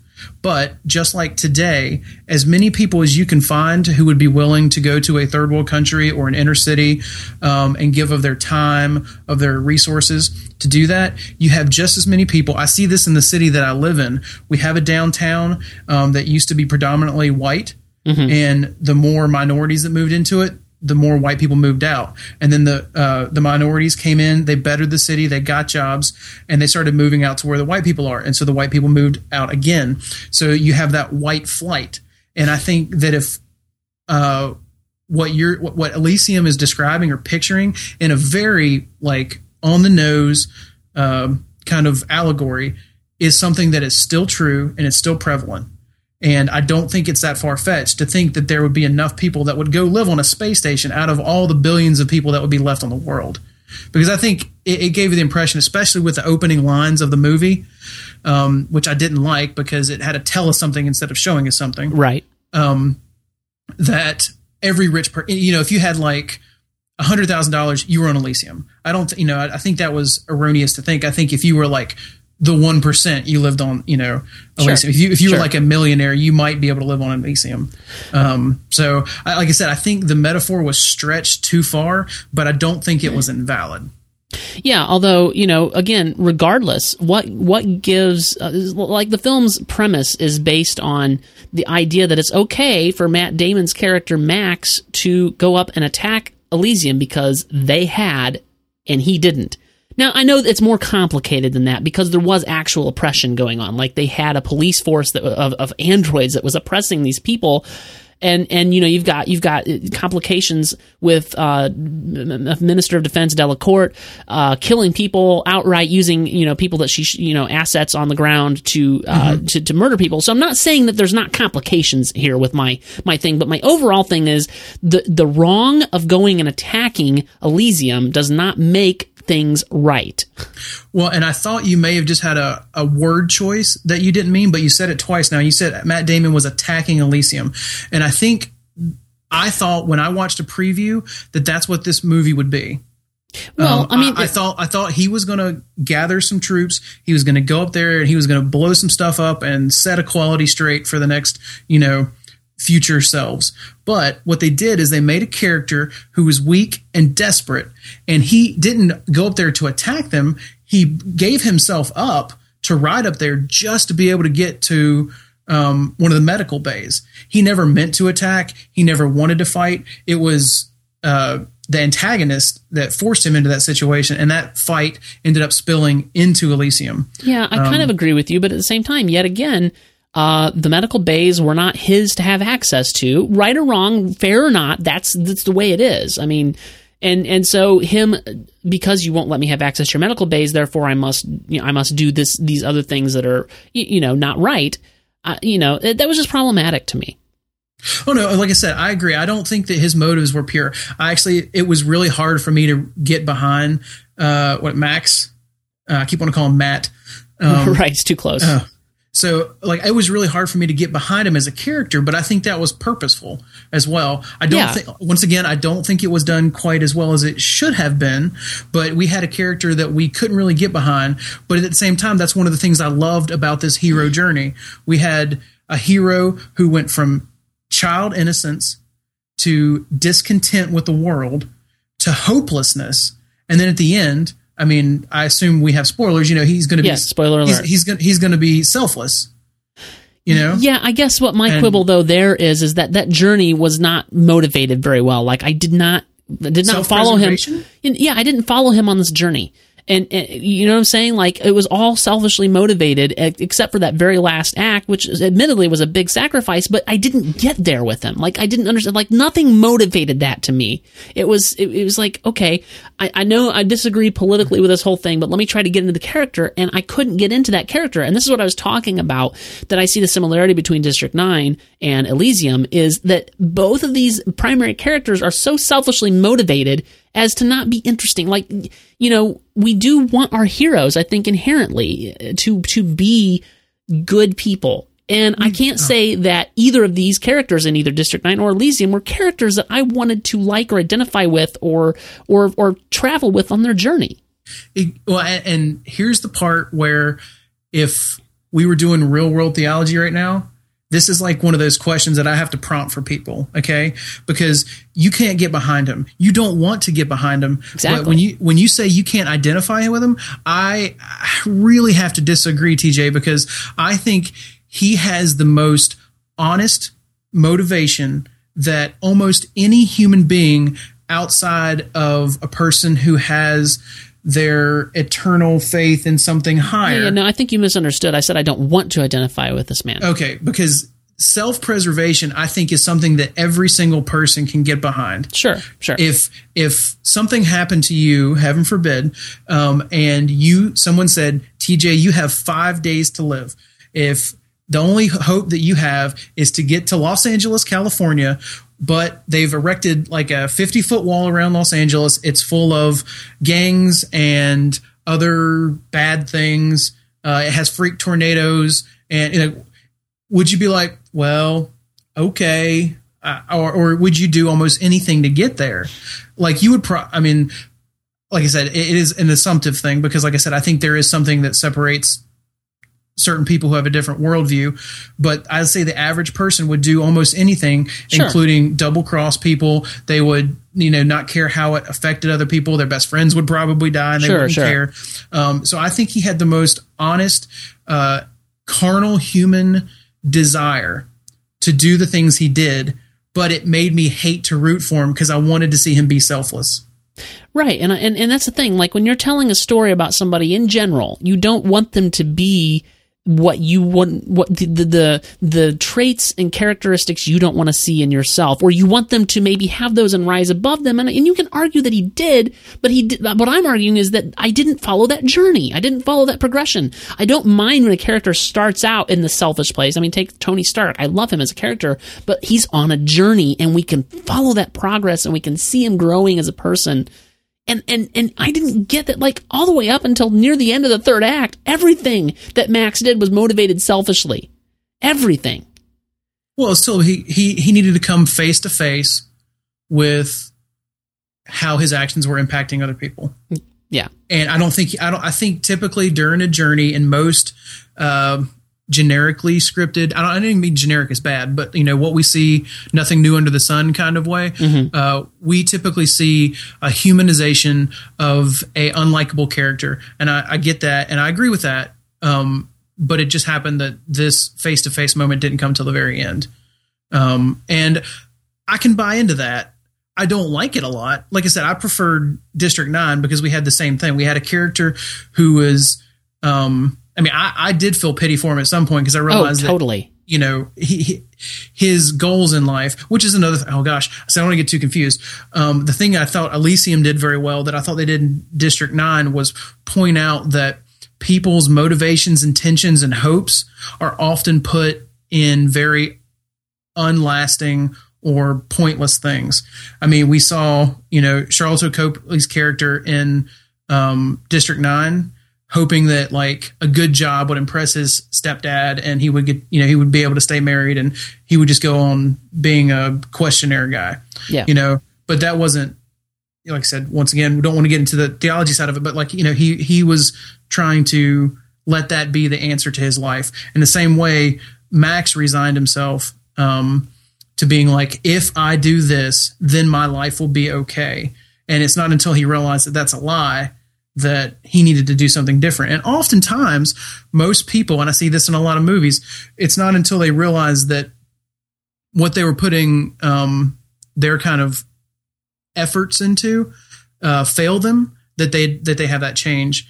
So I thought both movies showed that very well. District 9, I think a little bit better because, like you pointed out, I think the journey that Charlotte Copley's character in District 9 goes on is a little more empathy worthy, maybe. Yes, for sure. I definitely I felt for him as a character at some point in the film, even though at first you're like, oh man, this guy is kind of a moron. And then as District 9 progresses, and just to be clear, I'm talking about District 9, as it progresses, you start to identify with this character, even though there was a little bit of regression at one point before he tries to fly the ship up by himself without his alien partner. There's that regression, and that's kind of where I see the similarity. It's like, come on, let us like the character. But then in Elysium, I felt nothing for Max. Nothing, ever. At any point did I feel for Max. Well, let me ask you that, or like maybe throw this out there. I would say that in District 9 and Elysium, the people that we're supposed to care about the most aren't the main character.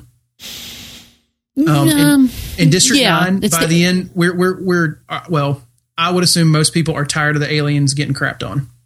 And definitely. We're excited when the alien and his son get to leave, right? Yeah, definitely. I mean, because it's about Charlotte Copley, but it's not really about Charlotte Copley. And just like Elysium's about Matt Damon, but it's not really about Matt Damon. Yeah, I kind of agree with that. Although because for sure they kind of set this alien thing up in District 9. To where, at first you're like, okay, there's something deeper going on, but they definitely show you the side of the aliens that's really not cool. They're kind of they're all kind of morons, and they're clumsy and they shoot things, and they But then you start diving in a little, and you see, well, they've kind of been pushed to this, and so that definitely you identify with the aliens, and you're right. The same thing does happen with Elysium. I certainly felt a lot more for Alice Braga and her daughter. What was the character? Alice Braga's character's at Frey. I definitely felt more for them than I did ever for Max. For sure, I completely agree, and I think that's who you're supposed to feel for mostly. Although I wish that they could have expanded a little beyond that, but.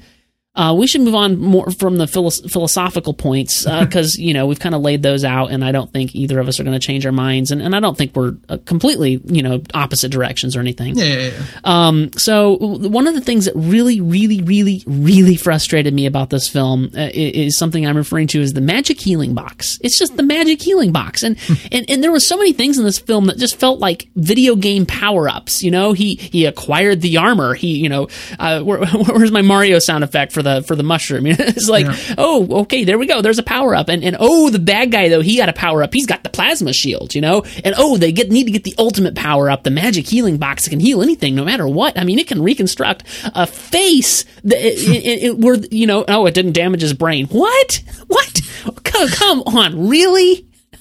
Yeah, I wasn't one of the. I really, when you said magic healing box, I have actually written down magic code, but maybe that's just people who code would only understand how absurd that is. Yes, no, I completely agree. But the same thing. I didn't really understand why he needed a super suit. I mean, super suit, yes. he wasn't Frozone. Where's my super suit? So, I mean, I didn't really get that, and I didn't really understand really the need for that. I didn't. Okay, let me see. Did I write this down somewhere? Well, there was something we talked about in Pacific Rim where they said there's a gimmick. Okay. Yeah. Like the drift in Pacific Rim was the gimmick, but instead of kind of trying to hide it away, and it ends up being kind of like corny and dumb and doesn't have a point. Like they kind of put it right out front and said, look, this is what's here, and we're going to make it integral to the plot. In this one, they're like, hey, we're going to just put this out there. We're not going to explain how it happened, how it came about, how only the rich people have it, how no one's thought about making this on Earth. And it's cool because on one hand, the things I love about the two films that Blomkamp's done is that he's created a world that's futuristic without being too futuristic. Right. So I enjoy watching those technologies integrate with the story as if like it's not a big deal. But the magic healing box was a little too much. Yeah, I do agree. He's very good at creating a look that, when you think of sci-fi, often you think of Star Trek, shiny plastic, metal, polished stuff. Yeah. And even though Star Wars is grittier, it suffers from the same thing. Like it's not a really gritty sci-fi world. And in the two films that I've seen now from Blomkamp, yes, they feel very real. Like even though they're future and technology doesn't exist yet that they're using there, it feels very gritty and real. I will give you that. Well, it was one of my likes. For sure. The visual look of the film, I love his style because it seems like an attention to detail. Maybe I'm just plebeian in this, but the look of his films immerses me so much in his world that I don't have to see his whole world. I can get little snippets of like a slum, and it gives me an idea of like what everything is like. Which, and this is something that I think you posted on the MovieByte a long time ago. It makes me even more interested for him to maybe direct a Star Trek movie. Not necessarily write one, but like I would love a very gritty, like immersive, character driven. Yeah, although I think he would be somewhat constrained by the world of Star Trek that's already there because it is a more shiny, polished world, and you can't really deviate from that a lot. But in Star Trek, we're going to have very soon an alien probe that comes back to Earth looking for whales that don't exist. And so they're going to have to go back to 1980 whatever. And when they do that, he can direct an immersive 80s culture. Okay, let's hope they don't do that.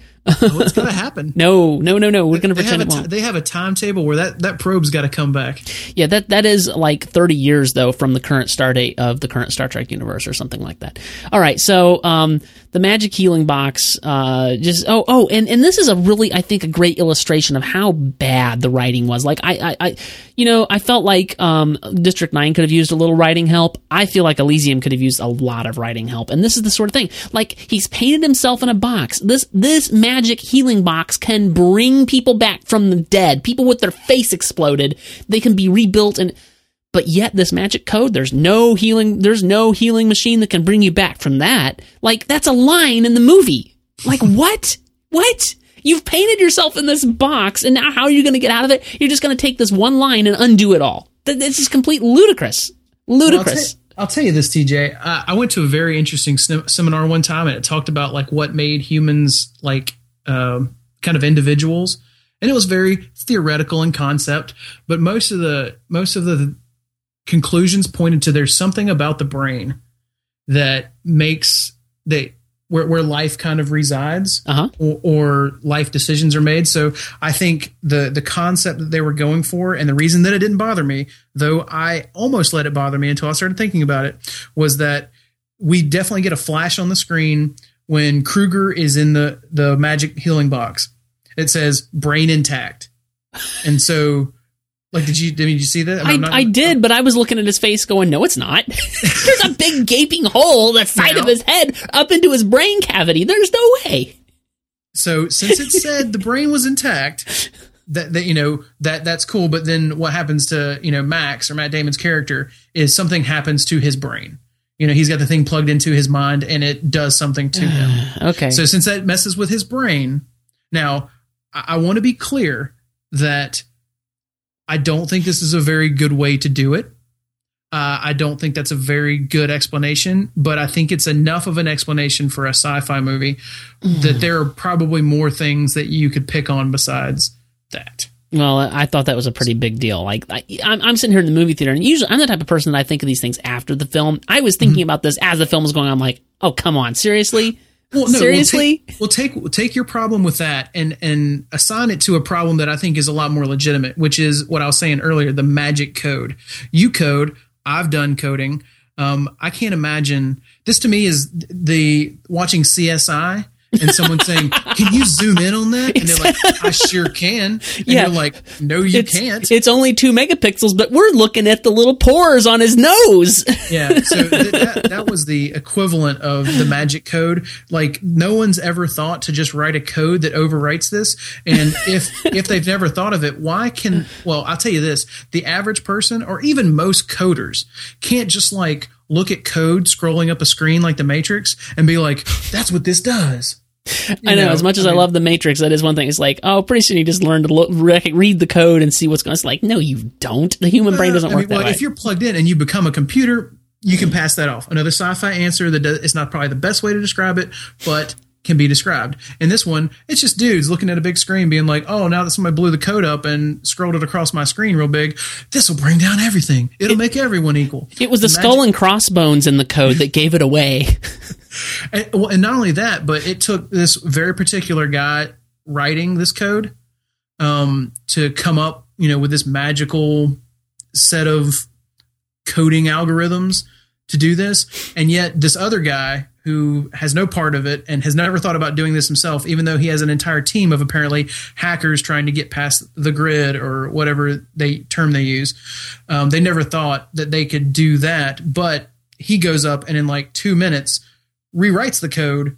And it's always like, one line of code. It's like delete, delete, delete, everybody. Yeah, I know. I mean, so when you're talking about things that I think you can generally gripe about that have, even in the future, people aren't going to be that good at coding. No. Well, I mean, literally, like, I was surprised. Like, at first, I was like, oh, look, that's a real coding thing. Like, he's going to compile it. And then he goes to compile it and it says, there's the 2 options. I don't remember the first one. The other one was lethal. And I'm like, what? What do you mean lethal compile? What is this? Wait, you don't have that when you're compiling your HTML5? No, when I compile maybe more apt description would be when I compile less into CSS. But no, I don't have a lethal option. What is that? It's something you're missing out on. You need to call Apple, maybe. I'm sure they have an option. And this is like one of the notes, one of the things I wrote down, it's a bullet point I actually have is closely related to what we're talking about. Basically, the way this film ends is he pushes the win button. He does. Yeah, I mean, it's just stupid. Well, there's lots of, for all the technology that I saw in this movie that I did enjoy because of, kind of it integrated, like I was talking about earlier, there were some just technology tropes working in technology that just get on my nerves. And the data transfer rate race against the clock is something that I've had enough of. Yep, I'm me tired too. of people, I'm tired. I saw, what was in like Iron Man, we see it like in every single movie. It's like, oh, how long is it going to take to move to the USB stick? And I'm so tired of. Yeah, we just transferred 5,800 million teraflops of information onto this little bitty USB stick in under 2 minutes. But so technology things aside, since we're kind of hitting on some dislikes, I want to talk about the thing that I disliked about this movie the most. Okay. Jodie Foster. I thought Jodie Foster stuck out like a sore thumb. Yeah, and this is the thing. Like, accent. I didn't know what she was going for. And her character typically made very little sense to me. I think if you want to point to something that was poorly written, I can probably come up with excuses for most everything except for Jodie Foster and her lines. Yeah, and it's a combination of everything. It was bad writing, bad dialogue. She had nothing to do, and it was incredibly bad acting. Really terrible acting. Like, I'm ashamed. Like, if I was Neil Blomkamp, I would be ashamed to put this movie out with her in it because it would reflect on me as a director. Because A, I didn't cast the right person, and B, I can't bring her out of it with my directing. Mm-hmm. Like, it's what in the world? Yeah, I feel like someone told her to do some type of impersonation, but then didn't tell anybody else that she was doing it because she was so confident in doing whatever it was. Yeah, I don't even know how to describe it. It was very overacted. Yeah, so I mean, like, having to watch her on screen was very painful. And actually, in general, most of the casting I personally didn't like, even though I know some people didn't have a problem with it like I did. But like, I didn't like the guy who played Spider. Oh, terrible! He's not a computer guy. Yeah, I mean, like, the only casting choice that I didn't mind was Alice Braga. Was she Frey? Frey, yes, she was fine. Yeah, and I didn't. I mean, like, she didn't deter anything, or she wasn't detrimental to the movie to me. No. But like, she didn't like really stand out. I mean, even Matt Damon, who I typically enjoy in most movies. Well, he was very obviously supposed to be a Hispanic, and he wasn't. He's a white Matt Damon. I mean, like, this role was written for a Hispanic person. He's a white guy growing up in L.A.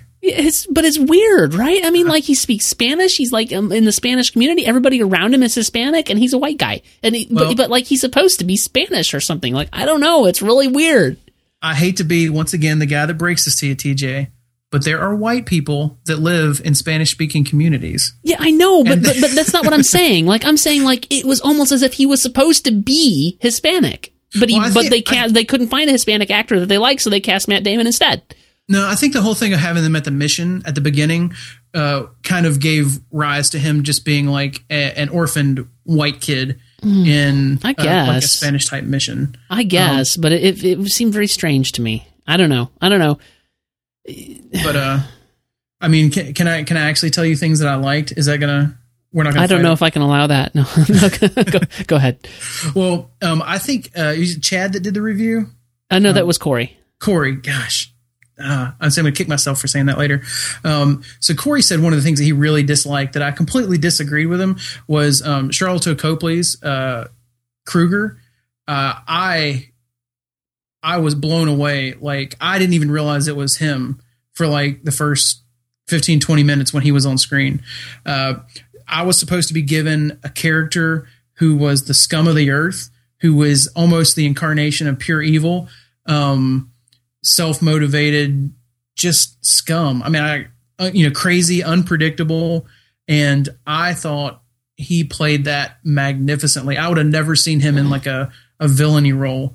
It was spontaneous. He was all over the place, and I thought it really worked for the character. I hated Kruger. I think everyone hates Kruger, but I don't think if he would have just been like a macho looking bad guy that would just be like, "Hey, I'm here to kick your butt."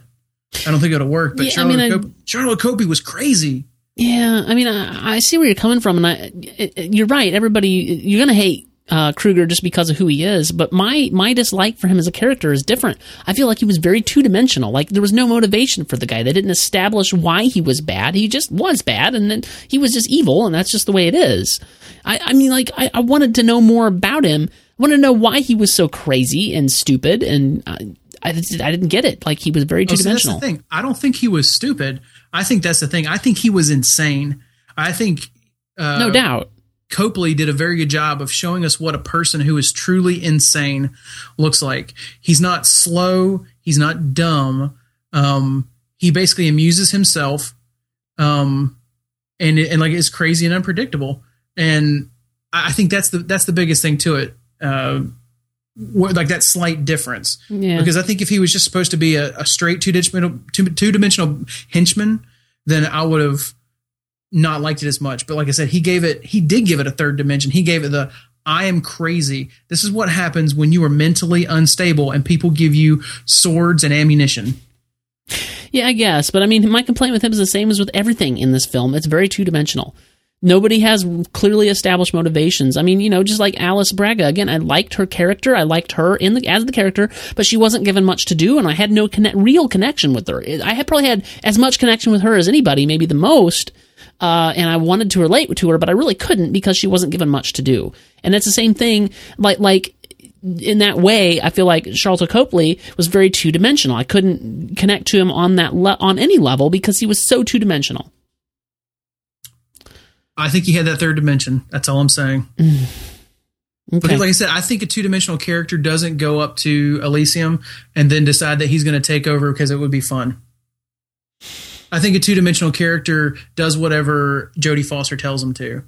Yeah, I guess. And doesn't find pleasure from it. I think a two-dimensional character shows up, tries to kill Max, and then goes back and grills out and waits for his next orders. Kruger basically was waiting for any opportunity to entertain himself through his insanity. But to agree with you, I will say that most of the other characters I think were two-dimensional. Very cartoonish. Yeah, I think Alice Frey I didn't get enough of Alice Frey. I don't think I don't understand why I was really supposed to like her. I didn't get a backstory about why she had a kid and why I should care. Yeah, that was a big thing for me too. Like, where did this kid come from? Max to a certain degree was two-dimensional until the end. I think it took too long for them to try to give him that third dimension. But at the same time, I still give him the benefit of the doubt. Self-preservation being a very two-dimensional worldview. Most things pale in comparison when you have a single-minded focus like that. But most of the other characters, I mean, Spider, I didn't really understand what he did. Like, so you sell tickets to Elysium, but then you don't. You're a bad guy, but you're a good guy. Which is it? You have no motivations. Are you doing this for power? Are you doing this for money? Are you doing this because you're bored? Are you doing this because you have a limp and it makes you irritable? I don't really understand most of the motivations of the characters. Like I said, but that's still a very, very pretty bold generalization when I say that. Yeah, but I completely agree with it. Well, that's what I'm saying. Like that, I think there is common ground there, and I definitely see where you're coming from, but I don't necessarily think it's quite as cut and dry. Okay. And I think that one of the reasons that even though I completely hated Kruger, I love Copley's performance of Kruger because it was one of from start to finish, I thought it was the most complete character. And I can see how he was unlikable and his irrationality was unsettling, but I would think for someone to say that he did a bad job with that character, I would have to strongly disagree with. Okay. And it was one of my favorite parts of the movie. So, but I'm going to tell you something fun. Okay. Go for it. So this is one of those realization moments. When we left the movie, my wife was like, man, there sure was a lot of blood and guts in that movie. It was almost too much. It's rated R. Yeah. Well, I mean, but when you go see movies about people dying, they get stabbed or shot and they're like, oh, I got shot and they fell down. But like people got blown up. People's faces got blown off. Much like District 9. Yeah. And that's what I said. I said, well, if you think about it, it's basically exactly like District 9, but it bothers us in Elysium because they're not aliens that are dying like that. Oh, yeah. And so then she was like, oh, I feel like a terrible person because I have humans are better than everybody tendencies. Although I will say there was a few humans blown up in District 9 and it was pretty gruesome. Like, whoa. Yeah. And it was one of my favorite things because I don't necessarily want to condone's not the right word, but I don't want to encourage or I don't really like just gratuitous violence, just like right. Gore just for gore's sake. Yeah. Typically. But I thought when you can show it and it makes you afraid of the consequences of things, that's typically what I see in the kind of the Blomkamp's kind of style. Like these weapons are powerful. This is what they do. You know, there's not like, oh, I got shot in the arm. You know, right, I'll put a Band-Aid on it. or I'll go to the hospital later, even though I'm bleeding out. It's like you get shot by this or you get hit by this, like you die. You don't just die, but like you don't come back, which is that, a dislike was I didn't really want them to bring Kruger back, but Yeah, like I felt like, okay, he was a two-dimensional character, he was a bad guy, he was over the top, now he's dead, now we're moving on. Now we're going to get to the real villain here, which is Jodie Foster, and then, boom, she's dead. Like, what just happened? I don't even understand what just happened. That was one of my favorite parts. I'm like, yes! Yeah, I mean, sure, on that level, sure, I agree, but at the same time, I was sitting there going, they just spent all this time setting up this really weird character that Jodie Foster's playing, and they just killed her, and she has nothing more to do in this film. I don't understand what they just did. What they did was they showed you how crazy Kruger was. They just added a fourth dimension. No, I don't agree. We do need to move towards wrapping this up. We've been talking here for almost an hour and 45 minutes. So I do just want to mention this, though. Like, the ending of this film didn't solve anything. It did nothing. You mean like District 9? No, I mean in a different way. Like District 9, it wasn't like they were trying to solve it. This film felt like it was supposed to, like, everybody's a citizen of Elysium now. We all have access to these wonderful medical bay pods. The world is all better now. And there was no, because, okay, if the Earth is supposed to be overpopulated, you've not solved anything. There's no way that this limited amount of resources that are available on Elysium can solve anything for everybody on Earth. That doesn't make any sense. Nothing about the end of this film made any sense, actually. Well, I think if the film, like if I talked to the filmmakers and they said this is the solution, then I would be very disappointed. I don't necessarily think that's the case. I think it ends it with, or they're trying to end it with the same feeling that you had with District 9, where you said, this isn't over, but the status quo has been changed and now something different has to happen. And it left me with a lot of unanswered question, because I think if they actually sit down and say, yes, now that everyone has magic healing boxes, the world's going to be a better place, I think that would be erroneous, because it assumes a lot about humanity that I think is very erroneous. Yeah. I think as soon as those ships land, there should have been, much like there was in District 9, there should have been, Zimbabwe gangs and, all these people vying for power, because ultimately I think that's what you would see when there's a very limited supply of something and people who desire power and comfort over their humanity. Yeah. So I would be interested to see how that played out. And I don't necessarily think that was their answer, but I think it said the status quo. Oh, it's no longer quo, Yeah. So that's kind of why I took away from it. Like I said, I think if you go into it with a certain lens, you can see that that's what they were saying. But I guess can you call up Neil and see if you can have him on? We got a couple questions. Yeah, that would be great. I'd love to do that. Just send him an email. Just let him know. I would love to know if that was what he thought the answer was, because, like I said, taking into account his South African background, mm-hmm.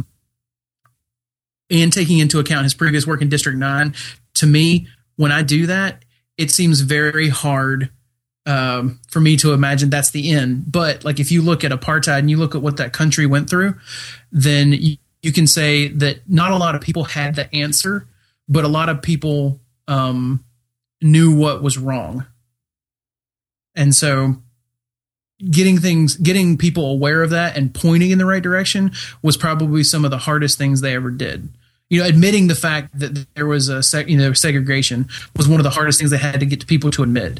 Admitting the fact that like white people owning most of the wealth in that country was one of the hardest things to get people to admit. Now, how to fix it? I mean, that's open to interpretation, but I think at the end of the day, all the film, well, there was a little more, but most of what the film was trying to say is that like, this isn't right and something needs to change. Yeah. And then you can agree with that or disagree with it. And you can agree or disagree. And like I said, if they actually are trying to say that giving everyone magic medical boxes is the answer to fixing like global poverty, then I would agree that they are completely wrong. So yeah, it was a little unfulfilling, but yep. So was District 9 to that degree. Yeah, but it felt like District 9 was very purposeful in that, and I didn't feel like this was purposeful at all. I guess that's what I'm griping about. So, but let's talk about our ratings a little bit, and I'm going to preface mine and say that I liked District 9 well enough that I will probably at some point in the future watch it again. I'm leaning 3.5 stars on that. This film, no, I'm going to give it 2 out of 5 stars. I think I expected that. You couldn't tell that I didn't like it, huh? Yeah. Well, and I think I said earlier, if I had to give District 9 a grade, I would probably have given it 4.5 stars. It would have been another one that would have probably gotten 4.25, because it would have gone between. But Elysium did fall short of my expectations, and it did not do what I think it was trying to do as well as District 9 did. And so, but I still enjoyed it. Like, I enjoyed the journey. I had a lot of gripes with it. We just talked for an hour about the gripes about it. And so there were plenty, but I'd still say I'd give it 3.5 stars. You think it's worth seeing in the theater? I think it's worth seeing it. I think what the world that Neil Blomkamp creates is worth visually experiencing in the theater. Okay. And I didn't get to this, but I didn't mind the shaky cam because I feel like I'm a participant in the story. I hate that. And I usually do not like shaky cam, but I think it works for the stories he's trying to tell, because sometimes when we're watching a movie in third person and we only get shaky cam for fights, like as a gimmick, I really don't like that. We've talked about that before. But when you get it a lot of the film and you feel like you're on the journey with the character, I think it can be done right. It was hard to follow at times, but I thought it worked. So it didn't bother me as much in this film, though. In general, I agree with you, TJ. So I think it's something that it would be worth experiencing in the theater. But I don't think a lot of people are going to kick themselves if they miss it. Yeah. Well, at 2 out of 5 stars, I'm on the side of actively avoid this film. If your friends suggest that you see it in the theater with them, kindly and politely suggest something else, and if they don't listen, walk away. What else are you going to see, TJ? If you've already seen The Wolverine, are you going to go see Turbo? No. How about Percy Jackson and the whatever the new one is called? Yeah. So speaking of which, next week Joe will be back on the podcast with me because Chad will still be out for one more week, and Joe will be on with me again. You'll get to hear his lovely voice, his radio voice. So we'll be talking about Percy Jackson, and he also wants to talk about jobs. I don't know if I'm going to be able to squeeze that in. I have a very tight schedule coming up. I have my sister-in-law is getting married in Peoria, and I'm in Nashville, so I have to drive up there for the wedding, and got 2 days out, one day to drive up, one day to drive back, and gripe, whine. I live such a hard life. How inconsiderate of her. Exactly. And so I don't know if I'm going to be able to watch 2 films. I know that I'll be able to watch Percy Jackson. I know Joe's going to watch Jobs, whether I have time to or not, so he'll have something to say about it. So we're going to talk about both of those films next week and get to say hi to Joe again, see what he's been up to. So that should be a lot of fun. If you've been missing him, then be sure to check out next week's episode. It will be live at the same... Yes, it'll be live at the same time. I want to make sure we had talked a little bit about pushing it later, but it will be at 7:30 p.m. Central Time, 8:30 Eastern, and then we'll post on Thursday of next week. So be sure to check that out. If you want to find show notes for this episode, you can find them at moviebyte.com/mbpodcast/56. And Fizz, if people want to keep up with your work, where can they do that at? Well, if they'd like to, they can check out some of my stuff at realworldtheology.com. That's real with 2 E's, as in the movies. And check out that blog. You can also go to iTunes and subscribe to Real World Theology Podcast. We just had our 5th episode, and we're already scheduled to record our 6th next week. So it's kind of sneaking up on me. Yeah. And if you want to follow me personally outside of Real World Theology, even though you're going to get a lot of the same stuff, you can hit me up on Twitter. I'm at Physification. Possibly the best Twitter username in the world. I like to think so. Yes. If you want to follow me on Twitter, you can do that. I am a TJ Draper Pro. If you want to follow MovieByte on Twitter to keep up with the latest movie news and things, every post goes out to Twitter at MovieByte. And same thing on Facebook. You can like the Facebook page at facebook.com/MovieByte.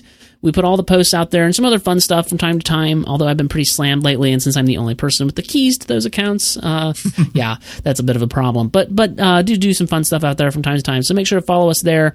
Check us out, MovieByte.com. You can search for the podcast in iTunes. Just search for MovieByte. We'll pop up right there, and you can give us a star rating. We haven't had any good ratings lately. It's been several weeks, so it'd be great if you give us a rating if you liked or enjoyed the show. That would really help us out.